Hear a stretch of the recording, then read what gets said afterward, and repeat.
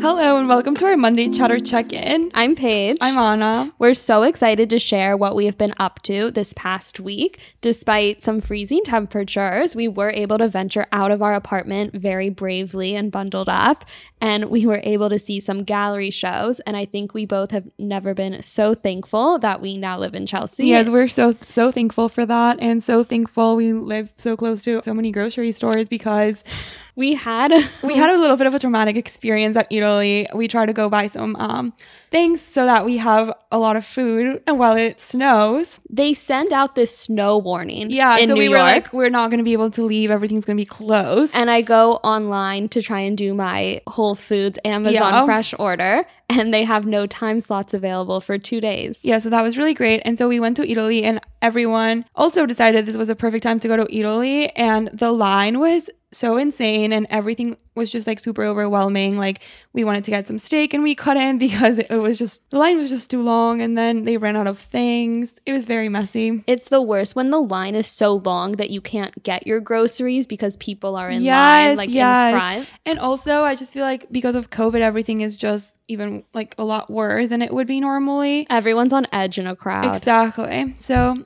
just not a great experience, but thankful nonetheless for a great neighborhood. But yeah, we saw 2 shows at David Zwirner this weekend. Maybe let's start with the one that was on 19th Street, since it was the one we went to first. Yes. So the show on 19th Street is titled Flavin, Judd, McCracken, Sandback, and is actually up until February 20th. So anyone living in the city still has plenty of time to visit and can wait out the snowstorm. The show is arranged so that each artist is given their own room within the larger gallery, allowing visitors to experience each artist on their own, but also allowing easy comparison between the spaces.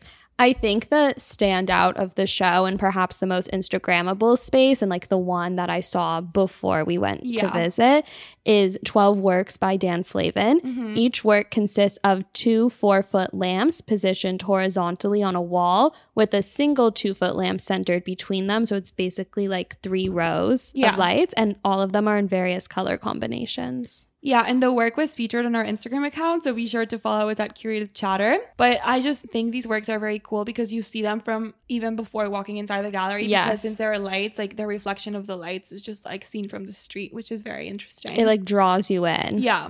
And then this is actually the first time these works are being shown as a group since 1996, which is so crazy because they do feel so modern. I know. In a way, they're not that different from the LED signs people have hanging up in our apartment.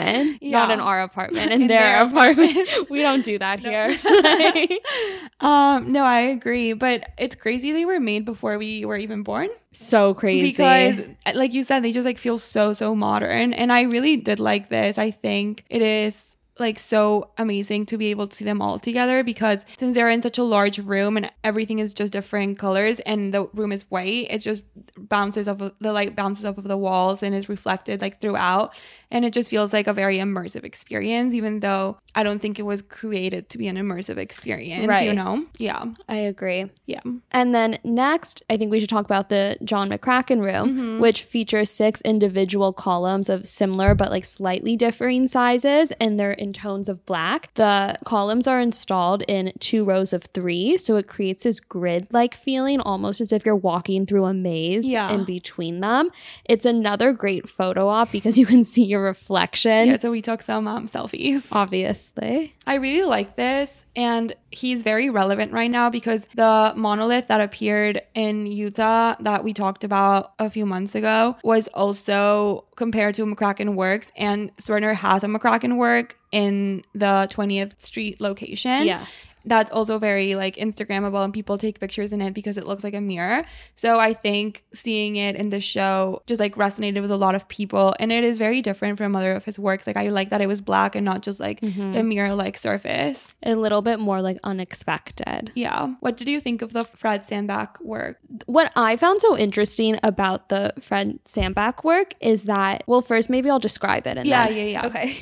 So the artist basically hangs a string of yarn in various colors from the ceiling to the floor. So it has this really like vertical feeling. Yeah. But what I found so interesting about the room was that the gallery was so crowded. Our friend is actually the gallery assistant at David Zwirner, and he shared with us that day there was a line of people waiting to get into the show, but the Sandbach room was empty, and I felt like people were just walking by it to see the McCracken and not noticing. And I mean, it's yarn, so it is very thin, but it's evident that there's work on display. Right. And it's still very cool. It also feels like a maze almost, but I think people are scared to like get close to it or walk through it because it seems so frail compared to the other works. It seems so fragile and like you don't want to engage with the work the same way you're drawn to engage with the McCracken or the I agree. And then there was also a Judd room that was I think it had works from their last exhibition, the Judd exhibition, which we talked about. So we talked about that, and it was cool, but it was just like not as interesting because we had just seen so much Judd recently. I think we've seen so much Judd recently because we saw the show at MoMA and then also at the gallery. So to see it again was like, I love it. But like someone said, is it really a Zwirner show if there's no Judd? So then after our visit at 19th, we walked up to see the show on 20th, which is titled Albers and Morandi, Never Finished. Both artists are known for engaging in a singular technique for the entirety of their career. So that's like the comparison that's being made. The pairing is not automatic as Albers is a German-American abstract painter and Morandi is an Italian still life painter. However, this idea of seriality is immediately evident in both bodies of work. Yeah. And Albers employs a nested square format, which he endlessly experimented with through various color combinations and different effects. And Morandi produced intimate still lifes and occasionally some landscapes in an attempt to engage with the viewer's perceptual understanding and memory of everyday objects and spaces. So if you first see the two works, they really are not similar. One's very abstract and one's just still lifes. Yes, exactly. So Zwirner's website states that, quote, the exhibition will elucidate how the two artists' careful daily acts of duration and devotion allow each to highlight the essence of color and the endless possibilities of their respective visual motives. The show received rave reviews from The New Yorker. In an article titled The Revelations of an Unlikely Pairing, the author goes as far as to say that, quote, the Zwirner show is one of the best installed that I've seen. I really like the show, but I don't know if it's one of the best shows I've seen. I like that this felt more curated and less like Instagrammable than other Zwirner exhibitions. Like it's not like the Judd that just had so many like Judd works and like very bright and like catchy. Like I also think so many people relate Zwirner to Kusama and the Infinity Room. Yeah, but that's also like so Instagrammable. Like everyone goes to take pictures. So I think like Zwirner just has this like reputation of being very like for the cameras and for like the clout. Yes. So this is very, very different from other things that they've done before. And it almost felt like it would belong in their 69th Street location because I feel like their 69th Street location usually has things more like this.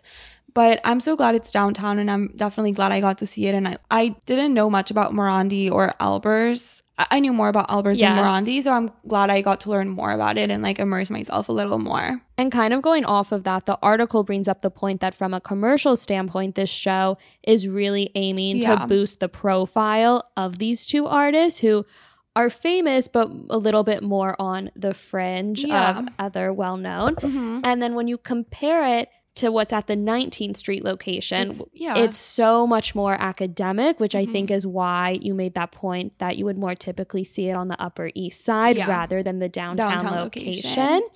But I also love that because of all the press it's getting, there was actually a wait in the lobby. We didn't have an appointment at both locations. So we had to wait a few minutes before being let in because so many people are going to see this more academic show. And I don't know if that's a result of people just being bored because of the pandemic and walking around, or the press that it's getting is really like engaging. I felt like it was a perfect day for a gallery walk, and I know I say that every time we do a gallery walk, but it was just so cold out and there were so many people at galleries that probably had the same idea we did, like not only at Zwirner. It's one of the few indoor activities you can do right now because you're not about to go sit inside at a restaurant. And it's so different than going to a museum because it shows that galleries are constantly changing, whereas to And so much more digestible in a way. Like going to the Met is an all-day activity. And like, sometimes you like don't really know what you want to see. And like here you know what you're getting yourself into. Like you know what the show is going to be about and you know you're going to see new things. Yes. But yeah, I think it's a very interesting show and I definitely recommend that everyone sees it. And I loved the article by the New Yorker. So we're going to link that in the episode notes, but also in our story. So if you want to like swipe up and just read it, it is a very good article in my opinion. Yes, exactly. And finally, we also stopped at Yosemite Gallery, which is currently exhibiting a show by artist Angela Dufresne titled Long and Short Shots. Anna actually visited this show without me and was talking about it so much and trying to show me photos on her phone that I thought we had to go together so we could discuss it here on the podcast.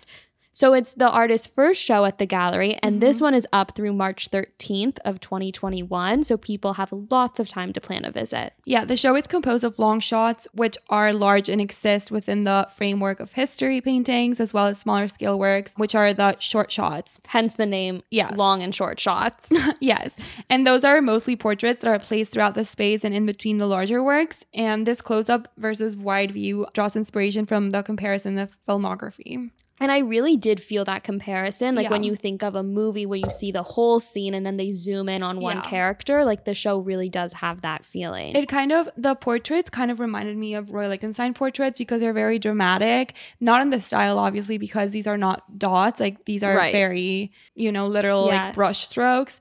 But I don't know, just there were a lot of portraits of women and they're very dramatic and they look like they're struggling. No, I agree. That was very cool. But I love the history portrait type of things, the long shots. Yes. Because they have so many components to them. And we were talking after we left the gallery of how it is a type of work that you could stare at for hours and like find a new thing every hour. Like I feel like even you, because it was your second time visiting, you were able to notice some smaller details that you wouldn't have the first time. I agree. And it's the points made that the viewer really is supposed to take on the position of the camera. So you almost like pan across this canvas. Mm-hmm. And when you really look at it, a lot of the images are almost perverse and very dark.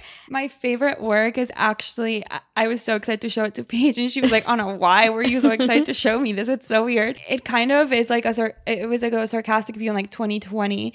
And there are these like little boys that are peeing from a balcony and the pee is like going into the cups of the people that are like eating below at a restaurant. Which is disgusting. Yeah, it's so gross. But I thought it was so cool. The colors she uses are very vibrant and they are not like lifelike colors. So like the entire painting was done in like yellow and green and not like the usual like tones you would see for like skin and like other things. So, it's not realism. No. And then all of them have little like notes on them that are like very inappropriate. So I just thought it was very interesting. It's unlike anything I've seen. And they have so much detail that I thought it was so impressive that she managed to put these works together during 2020. And I think what's so amazing is the fact that these works are from 2020 and at a time when this idea of a crowd is so scary. Seeing such like a dynamic, chaotic work with figures overlapping and grabbing each other, it's almost surreal. Yeah. And like you said, I like discovered new things the second time I went. So I almost want to go back and just see them again. And also I had never heard of her, of Angela. I also was not familiar. And I loved learning about her because she lives in Brooklyn.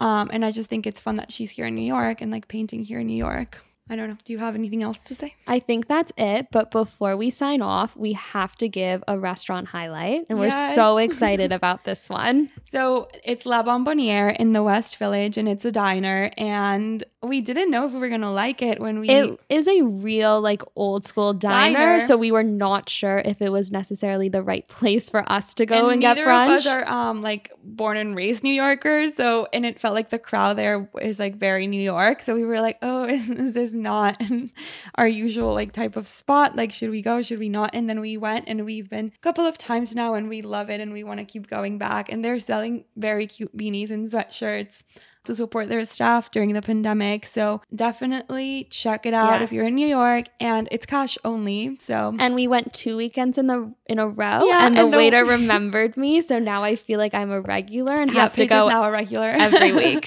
So we're gonna keep going back every week. So maybe you'll see us there. if you want to find us. Yeah. And be sure to tune in on Thursday's Top 5 dropping later this week, and follow us on Instagram to stay up to date with all of our things. Yes. Thank you. Bye.